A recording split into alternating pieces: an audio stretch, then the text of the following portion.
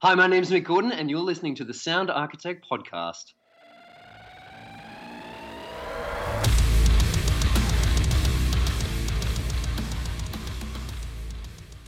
Hello, and welcome to the Sound Architect Podcast. I am joined by the immense Mick Gordon. Thanks for joining us today, Mick. How are you?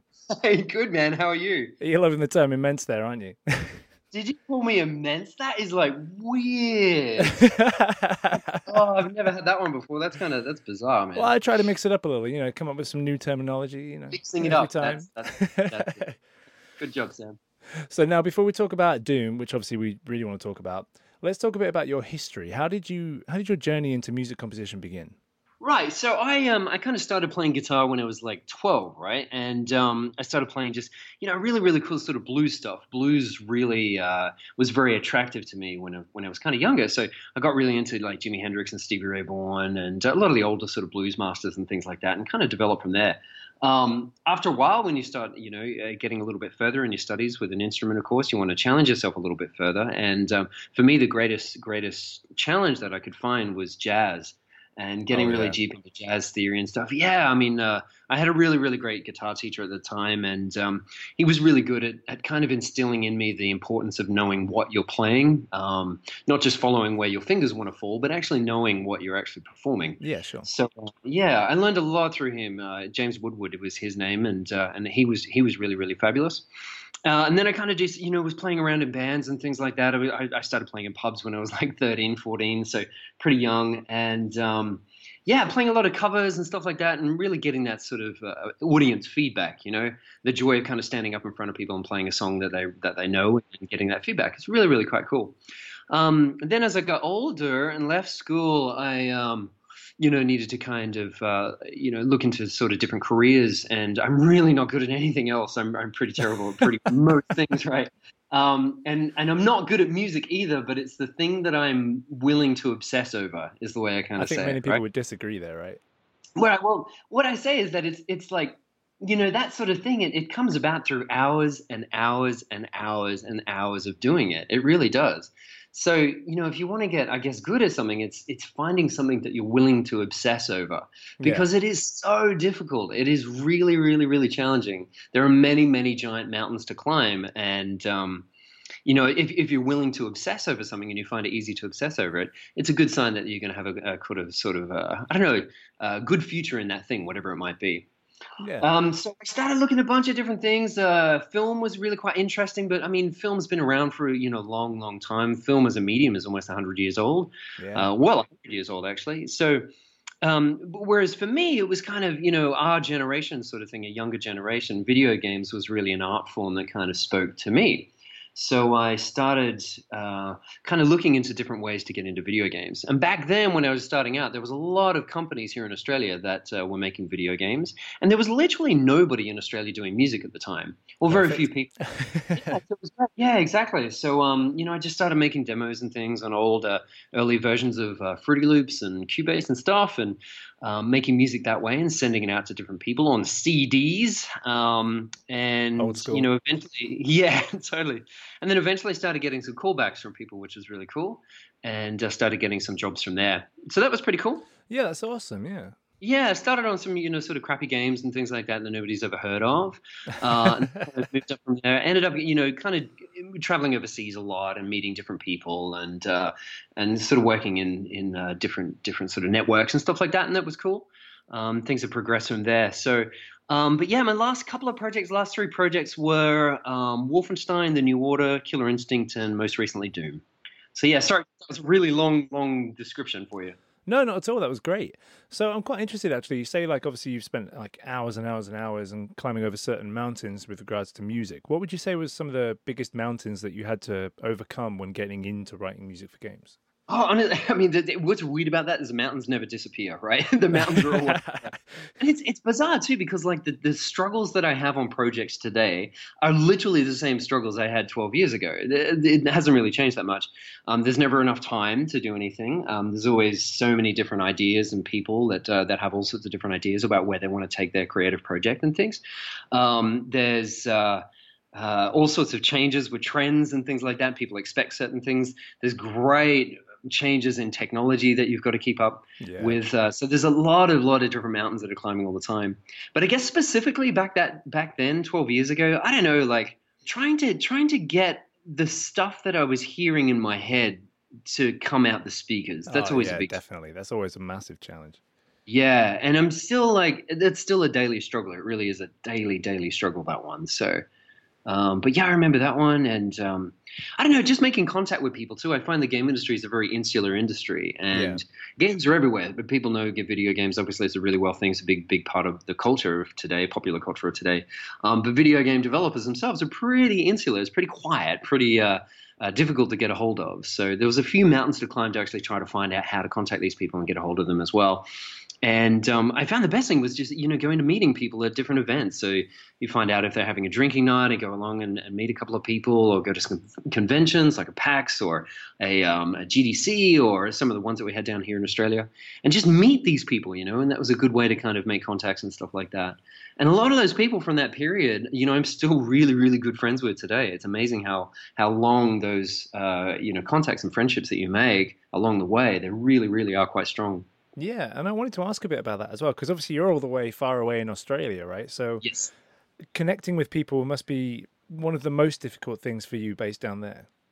It's weird. I think like we have this period where we are meeting with each other, right? So you might actually, so in my case, I might actually travel overseas and go visit a studio in a different part of the world. Yeah. A lot of the time I go converge at GDC. GDC is a really good one in San Francisco. It's literally where 20,000 developers from all around the world converge on San Francisco for a week. So there's a good opportunity there to meet new people and catch up with old people that you haven't seen for a while. And then usually what happens is we discuss a whole bunch of things whenever I'm either in-house and meeting with a developer or at GDC. And then I disappear back into the studio for 9, 10, 12 months or whatever it might be. Weapon stuff, yeah. I find that once you've hit that creative page, like once you're all on the same page, a big part of the job, the bulk of the job is doing the work. And that's something that you have to do in front of the computer, working. So, yeah. Yeah. Well, it sounds like you have to travel a lot. Is there much going on in terms of game audio in Australia? Yeah, I mean, it's really exploded in the last few years for sure. Where I am down here in Melbourne, there's, meetups once a month where a whole bunch of game audio people get together. Obviously, Stefan's down here. He runs Sound Librarian and does a whole bunch of things with FMod. FMod are down here, of course, in Melbourne. FMod's an Australian thing.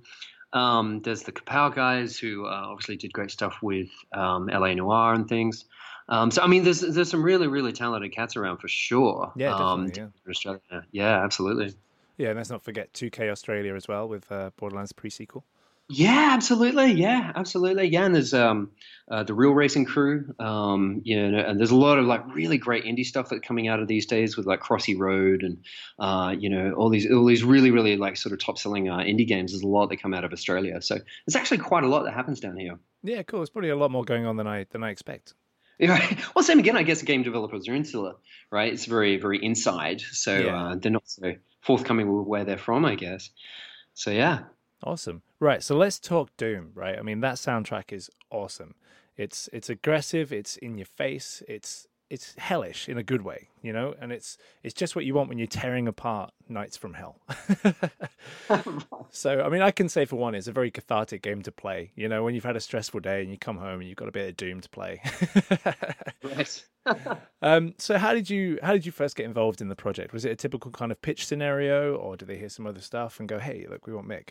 Yeah, so that's a good question. So obviously, Doom is a really well established franchise, right? It's a really seminal franchise. Yeah, it's a big deal.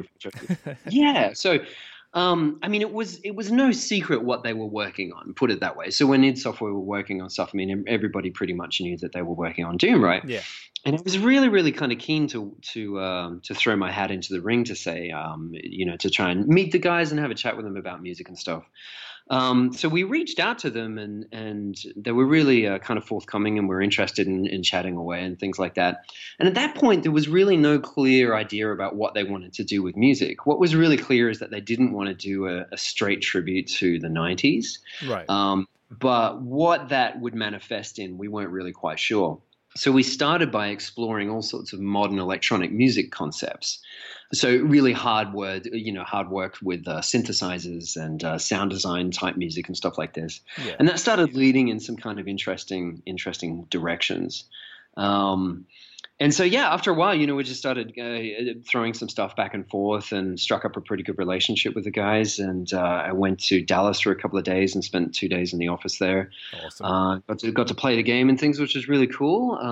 Nice and early in the project, which was great. And what was really cool about that period when I went to visit them was that at that point, the game was fun to play. And usually when making a game, it's not fun to play until like the last 2 weeks of development. Yeah.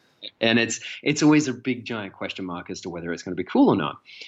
Whereas Doom, I mean, we sat there playing the game with a group of people and things, and it was fun. It was enjoyable at that time. So that's always a good sign.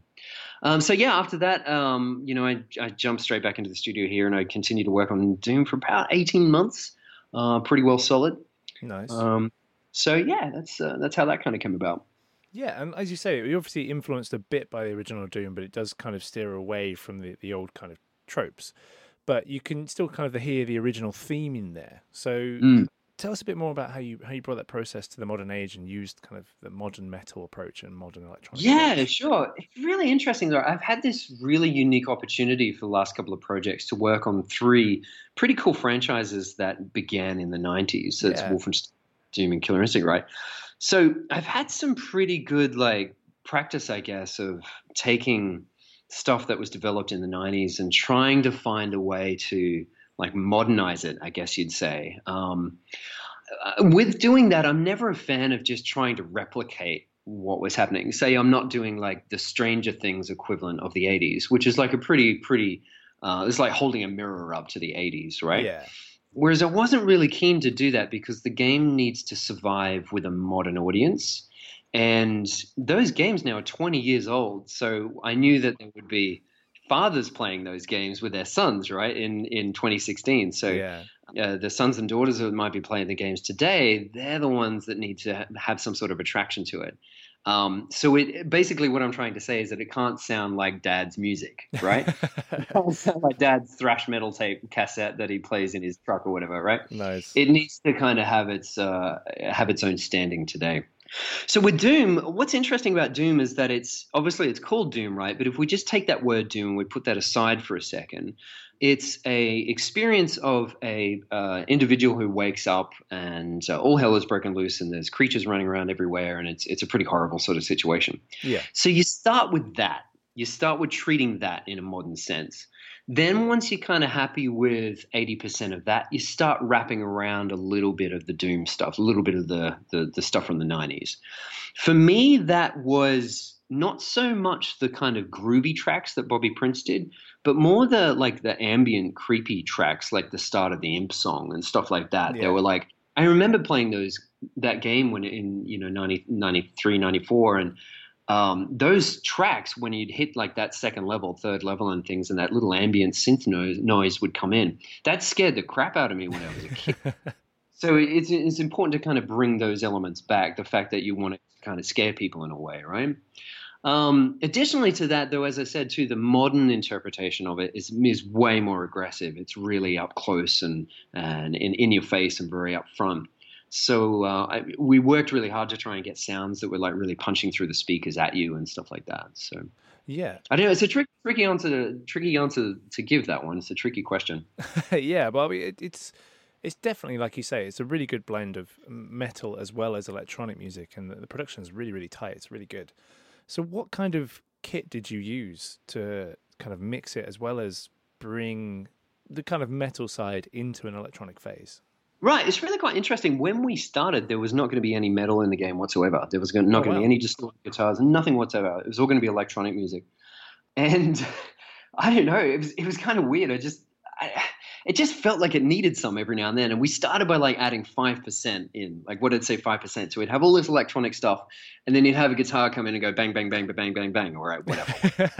And then what happened was that people started reacting pretty strongly to those moments. So we're like, oh, well, maybe we'll try 10% and then maybe 20%. And then, I don't know. I mean, metal wise, there's probably not that much metal in the game. If you like, it's about 5 hours of music. I guess if you laid it all out, there's probably still only about 30-40% metal stuff.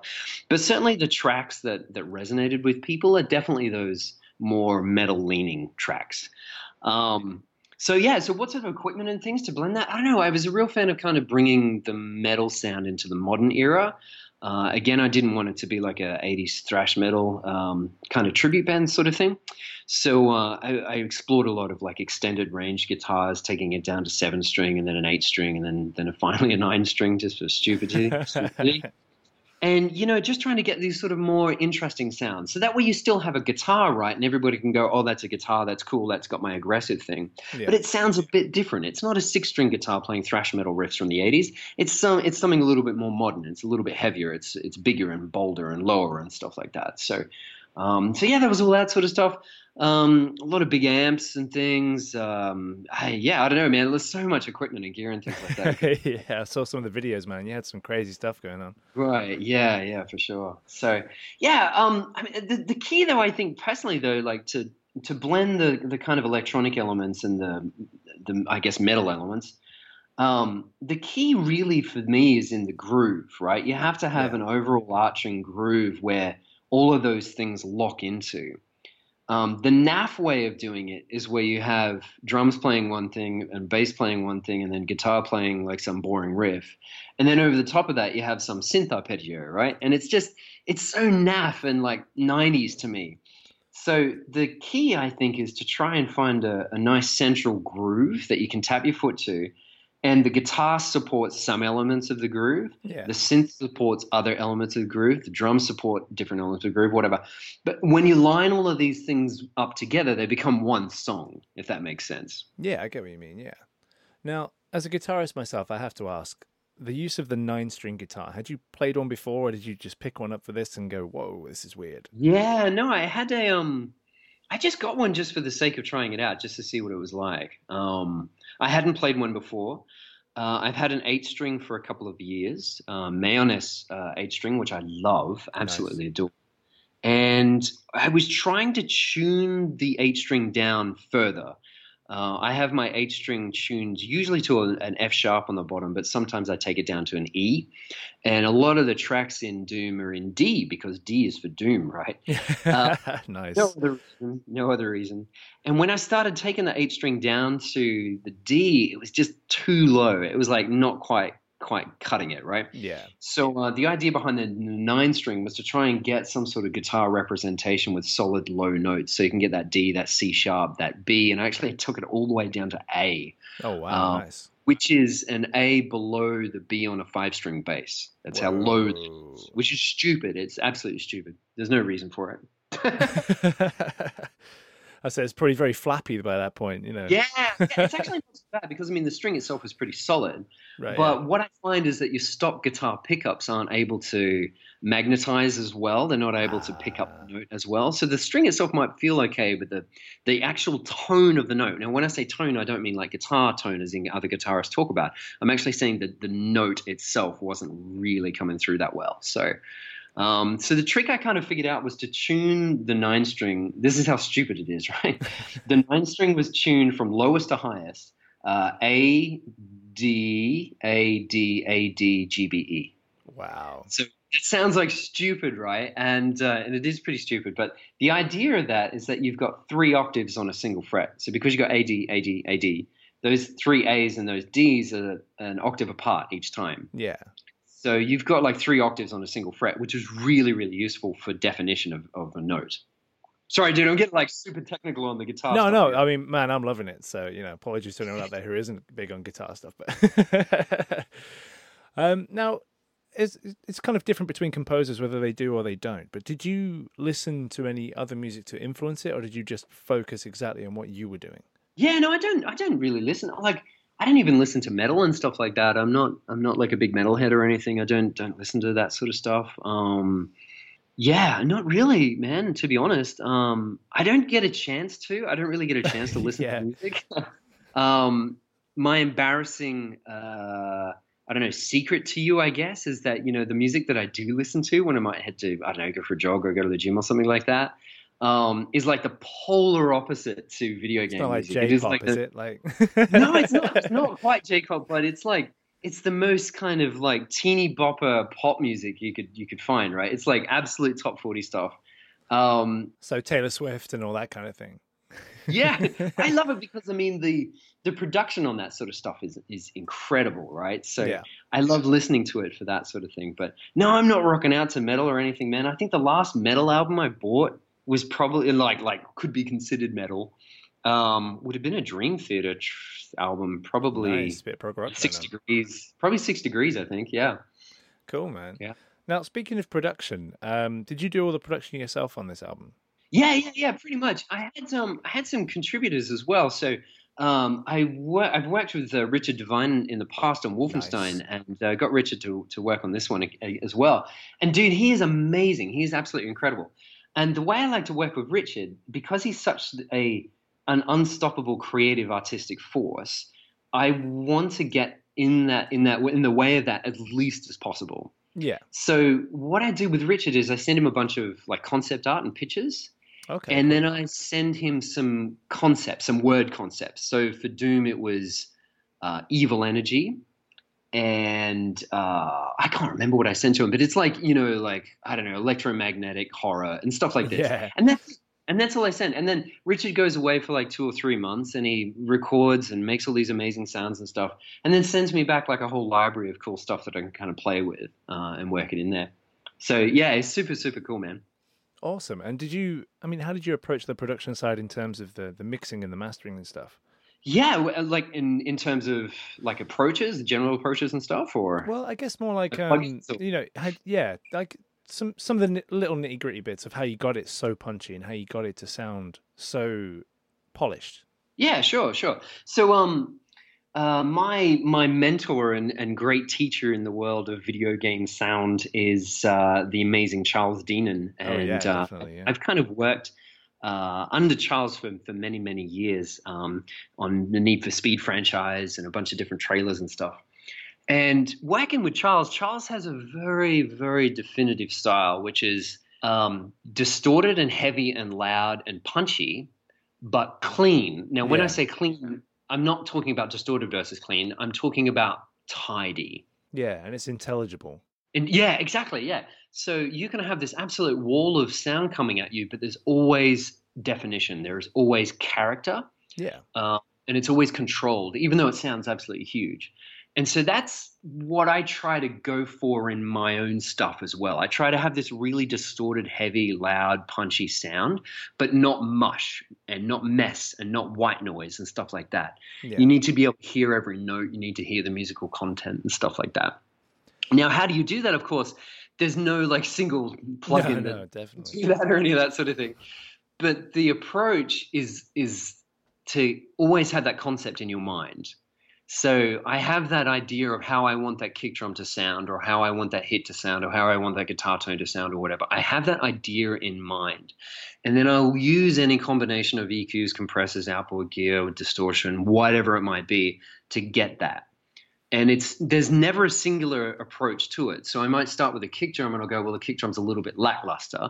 I usually run it through a chain of hardware to begin with, and it's no like crazy secret boxes at that stage or anything. It's usually just a couple of EQs, a preamp, a compressor, or something. Yeah. And all that was just to try and give it some sort of character, so it doesn't sound like a boring kick drum. Then I'll kind of reassess and I'll go, okay, well, do we have that transient? Is that transient coming through? If that transient isn't coming through, then I'll work on that. Yeah. Once I've got that transient, I go, well, am I getting the thud? Am I getting that sort of 100 hertz thud in the chest? And then that sort of, 60 down to 20 hertz or whatever, as low as you want to go, that sort of boof that's coming as well. Is that there as well? If it's not there, I'll work on that. If I've got a nice transient and a nice sort of thud, then I'll concentrate on getting the character. And that's usually when I start kind of introducing distortion sort of elements, or different parallel processing, whatever it might be. It might even just be layering different sound effects and things over the top. But the key with that is the more stuff you add, you've got to really focus on keeping the shape of the kick drum. Because if you just keep compressing it and keep distorting it and things, what you'll end up with is essentially white noise after a while. Yeah. So it's always just basically taking it, doing a little bit, and then checking it back against that sound that you have in your head, and then reassessing it and thinking, okay, well, what does it need now? And then going back and back and forth, back and forth. It's a very long, arduous process. It takes a long time. As I said, there's no sample libraries that do this stuff. There's no plugins that do this stuff. This stuff doesn't come off the shelf. So it's so funny when people are like, hey, dude, what samples do you use? And I'm like, it's not. It's like it's hours and hours and hours and hours and hours of tweaking. Yeah, man, definitely. Like, oh yeah, just kind of like slot it in, right? You know, you just kind of like drop and drag. Yeah, yeah. Well, what's weird about that too is once you have that kick drum for that track, you can't just grab that kick drum, throw it in your own library, and then reuse it for something else, because often I'm tweaking things based on the tempo of the song, right? So the release of my compressor is releasing so it allows the air to breathe and then smack back in when that kick drum hits the second time. So it's all based on the tempo of the song. All my EQ choices in things are always based on the key of the song as well. So if I'm boosting a low end frequency in my kick drum, I'm always boosting it at whatever the tonic is, for example, and stuff like that. So everything is really tidy. It is literally like the most pedantic sort of stuff, but every one of those little decisions makes a difference in the end. Oh, yeah, it makes a huge difference. And I think what you're saying is so true. Like, you can't just kind of make some presets and then use them on everything from then on because you like the kick drum sound. Because it's like with most music, everything changes from track to track. And you're going to have so much different frequency content and all sorts, depending on what instruments you've got and everything. So I think it's a very good point to take away is, you know, you have to spend the time. I think is the key point there. You can't just kind of look for a quick fix. The other thing is too, is like, I kind of feel that, look, these things this is Doom, for example, right? This is a big, big thing. This is a big game. This is very important. id Software are one of those really great companies, you know, that's a big name right there. So if I was just to grab like sample libraries off the shelf, layer them together and then send it off and go, hey guys, there's I mean, I'd be doing them, the world, that franchise and history a disservice by doing that. So that's the reason that you take the time for this stuff, for sure. Yeah, 100%. Now, talking about spending time on something, I have to ask about the subliminal messaging, for want of a better word, in the spectrographs, right? Right. So the 666 and the pentagrams, like, did you just draw that in, or what happened there? You're the first person to ask about this. This is really funny. Yeah, this is the first time I've kind of talked about it, really. So, you know, I guess it's important to say, look, there is no. It's not meant to be satanic, you know, hidden imagery or any of that sort of stuff. I'm not trying to corrupt anybody's minds or any of that sort of stuff. It's completely innocent. It is literally one number repeated 3 times and then a funny looking, you know, star upside down or whatever. Oh yeah, I found it great. I thought it was fun. It's just an image, right? The game itself is set in hell. There's pentagrams and all that sort of stuff. So I wasn't meaning to offend or upset anybody by doing that. Literally, I had the track and I had this bass part that was like bass, bass, bass, and then a different bass. And I went, hey, maybe I could put like an image or something over the top of that just for laughs. And it was literally something that took 5 minutes. And it was meant to be something that people would never find. And just in there as my own kind of internal joke. Yeah, like a little Easter egg kind of thing. Yeah, it was kind of a throwback to, you know, Ozzy Osbourne and those hidden messages that people believed were in Black Sabbath music. Yeah. Then the whole 80s thing with like the Nancy Reagan sort of, you know, clean and wholesome sort of thing, and how music was corrupting youth and all this sort of thing. And I mean, there were so many amazing musicians that were literally called before Congress in the 80s and things to justify their music. And I thought, isn't that such a fascinating thing, you know? And that's in recent memory. It's pretty extraordinary. I could never imagine being dragged before Congress to justify some work that I've done, right? It's just such a crazy, wouldn't it? I know, exactly, right? So it was really just that. It was kind of like a little hat tip to that sort of stuff. Then the game came out, and then some really clever people managed to crack open the Wise files and pull out all the music and put it all up online. And by that stage, we hadn't had a soundtrack out or any of that sort of stuff. And some kid, you know, likes to listen to music with a spectrogram running. Who knew? And, you know, this kid seen this thing and put it up onto Reddit. And before we knew it was like #1 on Reddit and things like that. And it became this big news item and things. And I mean, it's kind of fun in some regards, but in some regards it's not kind of fun as well, because you don't want that one thing to be like the memory of the Doom soundtrack or anything. No. You know what I mean? Yeah. So Yeah, I mean, it's just a bit of fun. It's just a Yeah, bit I of thought it was just a nice touch, really. I thought it was like, right. oh, that's pretty cool. Yeah, cool. I didn't think, oh, it's all right, Mick's trying to corrupt the youth. Yeah, yeah, yeah, right. You asked how I did it. I use Harmor. I really love FL Studio for sound design and stuff like that. And I used Harmor for that. And Harmor, you can do all sorts of cool things with Harmor, but one of the cool things you can do is drag in an image and then use that to change a couple of different parameters. It could be volume, it can be phase, it can be frequency content and things. And it's pretty easy. What happens is you drag a picture in, and then you push the key, and there it is. It's really really simple. Oh, So I cool. didn't draw it in some spectral editor or any of that sort of thing.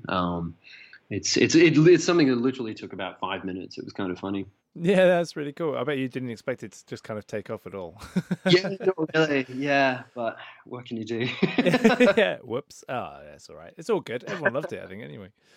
Yeah, it's cool. I mean, I was always a big fan of. I know Trent Reznor's done it before, and Aphex Twin's done it before with his face and pictures of cats and stuff like Yeah, that too. yeah. So they're kind of fun. And I wanted to do something different to like just the boring old like reverse vocals and stuff like that, which people pick up pretty quickly. Yeah. So Cool, man. Well, it overall sounds like a really, really fun project to work on. Do you have a kind of highlighted moment for you? Is there a moment that's your kind of proudest moment on Doom?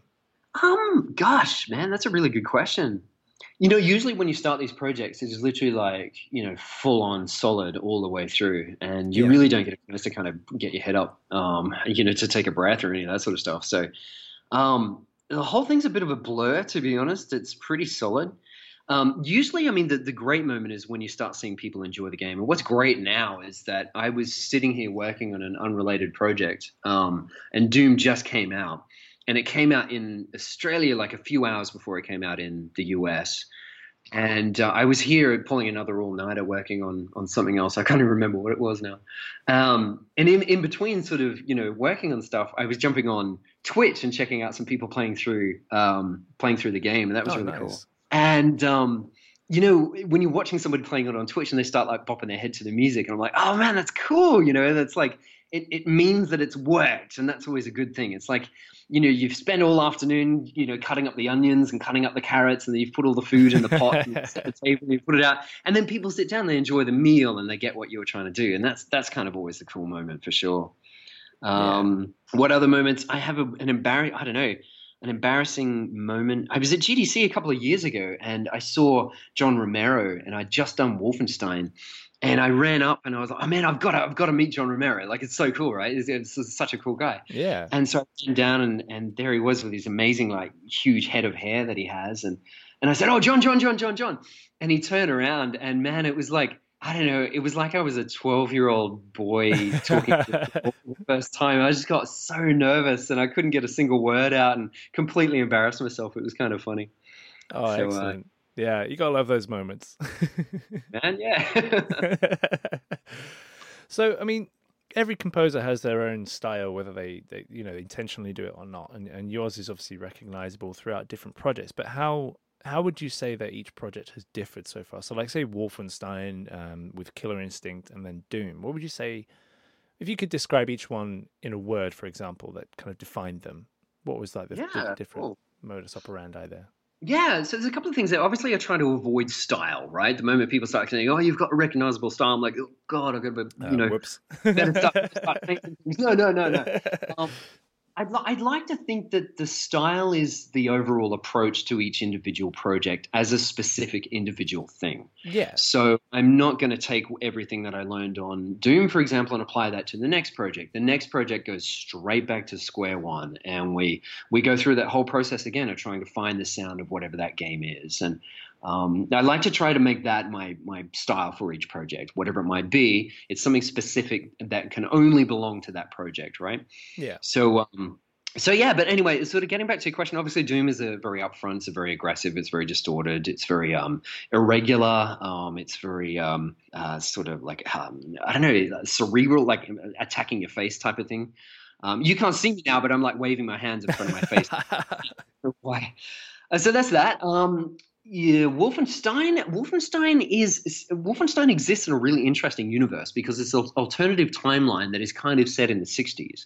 So you have a lot of the kind of sonic changes that happened with 60s recording equipment without the freedom of civil rights and that sort of thing. It's oppression and horribleness and stuff, right? Yeah. So yeah, Wolfenstein pretty much we have two themes. We have like the resistance theme, which we call it, which is for the main character BJ and Anya and the characters there, and that's a very sort of acoustic, broken, simple, basic. Memorable, folky type of sound. If there is any hint of 60s rebellion, it's in their music, that there. Then we have, on the opposite end, is the Nazi regime, which is all about irregularity and distortion again, and heaviness and insanity and craziness and things like that. In the New Order, the main bad guy, Death's Head, his theme is literally distortion. I just lined up a whole bunch of different distortion pedals, and I didn't even run anything through them. I just ran the pedals themselves and recorded that, and then that stuff became Death's Head's theme. So when he's doing his horrible dissection and things of human bodies and stuff, is just this horrible distortion noises that are happening from these guitar pedals and things. So yeah, so that's that one. So yeah, Wolfenstein is a very I don't know, it's a very serious, I'd say. It's a lot more serious than Doom, for example. Doom's fun. And then Killer Instinct. Killer Instinct's an interesting one because it was all about trying to find melodies and music and things that people could listen to and identify with those iconic Killer Instinct characters, which have been around for 20 years at that point. And then creating music that the player doesn't mind listening to for long periods of time. So there was a lot of work that went into trying creating songs that were very interesting for people to listen to, with, verse structures and chorus structures and melodies and vocals for some of them and stuff like that. So yeah. I should totally come up with like some easier ways of explaining each project than that, because that's probably very confusing. No, not at all. No, it's good stuff. It's nice that you go into a bit of detail for it. Right. I try to, for every single project, come up with a single word that represents all music within that. And we spend so much time just trying to find whatever that single word is. And I don't mean that like that single word is like metal or something like that, right? It's not it's a word that kind of you can associate with the game, and everything comes back to that. So with Doom, believe it or not, it was distance. The word was distance. Oh, okay. Meaning that you go from being very, very far away. You're on Mars. You're very far away from Earth. You go to Hell, which is very far away from our plane, I guess. And then you're very up close to the demons. So this exchange of distance was kind of something we explored, right? So yeah, so distance with that. Wolfenstein was just distortion. It wasn't really a huge thing, but everything is distorted in some way. And I don't just mean like distorted as in an effect. I mean, every little bit is kind of broken or not right. Course. I mean, even the history is distorted. Exactly, man. That's exactly what we said. Yeah, that's exactly what we said. And Killer Instinct was an interesting one because each character needed their own theme. So we came up with a different word for each character. That makes sense with a fighting game. Yeah, exactly. Yeah. So I'm trying to remember some of them now. Gosh, it's been such a while ago. Sidira was alluring. I remember that. Saberwolf was lunatic. Nice. Yeah. Gosh, I'm trying to remember them. It was quite a while ago now. So yeah. So that's what I'm trying to do. But anyway, the idea is that you do all this research, right? So when I'm doing Wolfenstein, I'm not just sitting down and playing the old Wolfenstein games. I'm watching as much as I can about, the Nazi regime and reading as much as I can. I'm experiencing as much of that as I can. I go and speak to as many people as I know who might have had something to do with that period or whatever. Even with Wolfenstein, I was in the army at the time. And so there's that whole, what happens if there was a Nazi regime similar today and being called up with conscription and things like this. So, oh, wow, you're in the army. Yeah, so I go complete deep dive into this creative stuff, right? And the idea of that is that you can find the absolute center a lot easier. Yeah. So what I mean is if I just went back and played the original Wolfenstein games, my creative cloud that I'm drawing upon is very narrow. Whereas if I do all that sort of research, huge amounts of research, I can actually find the center, the average, a lot easier, right? Yeah. And so with that, we try to whittle that down, distill it down to a single word that kind of represents everything. Yeah, which is obviously quite tricky to kind of sum everything up in one single word. Right. And it's weird. Obviously, these things are evolving too, right? I mean, it's easy at the end of the project to look back on it and go, yes, of course, that was it. But when you're doing it, you have no idea, absolutely no idea. Oh yeah. And you know, something like Doom, that's just something that evolved over those 18 months. When we sat down, it wasn't like sat down and came up with whatever the ending sound was on that first day. Literally, the final sound of Doom happened in the final few hours before we shipped the project. Oh So, wow. mm, So it can be right up to the hilt then. yeah, absolutely. Now, obviously, in the world of game audio, you can't usually say too much about what's coming up next, but can you tell us anything about what you're working on at the moment? Not really. I have a whole bunch of projects. I'll probably talk about a couple of them. So, Prey was just shown off at Gamescom and things Yep, like that. So looking you would good. have heard some new music in there, which is kind of cool. Got to do those trailers and stuff as well for that, which was pretty fun. Awesome. I have a couple of other projects that are kind of unannounced at this stage.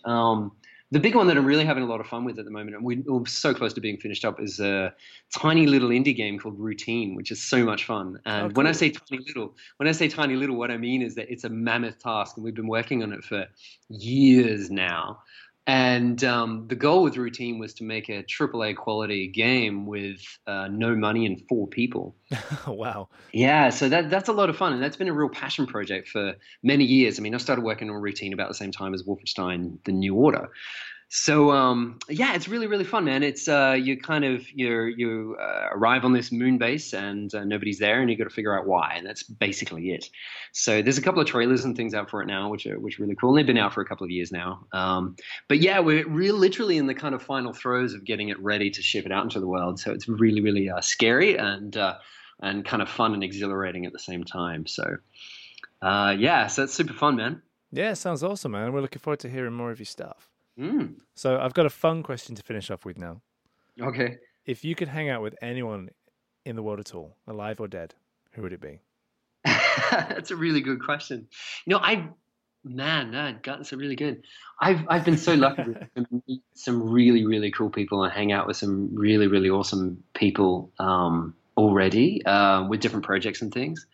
Um, and it's difficult because you know each person that you meet has a completely different outview on their musical career or whatever it might be, Yeah. but we're all sharing this one thing, you know, which is that joy of music, and everybody's got a different way that they came to it and different philosophies and where they want to take it and things like that. And it's been great, doing some of these video game projects and things and having the opportunity to sometimes work with and then sometimes meet some of these really exceptional people, and that's been really cool. But just to answer your question, man, probably for me it'd be Jimi Hendrix for sure, dude. Oh, wow. Yeah. That'd be awesome. Yeah, absolutely. What would you say to him? I wouldn't say. I'd sit and listen. You just sit there. Yeah. Just listen to him talk and play anything. Yeah, I'd sit and listen. Yeah, yeah. Awesome. Well, it's been absolutely great having you, Mick. Thanks for joining us today. And we're going to listen out for some more of your awesome stuff soon. Thanks, Sam. Thanks for having me, buddy. Take care.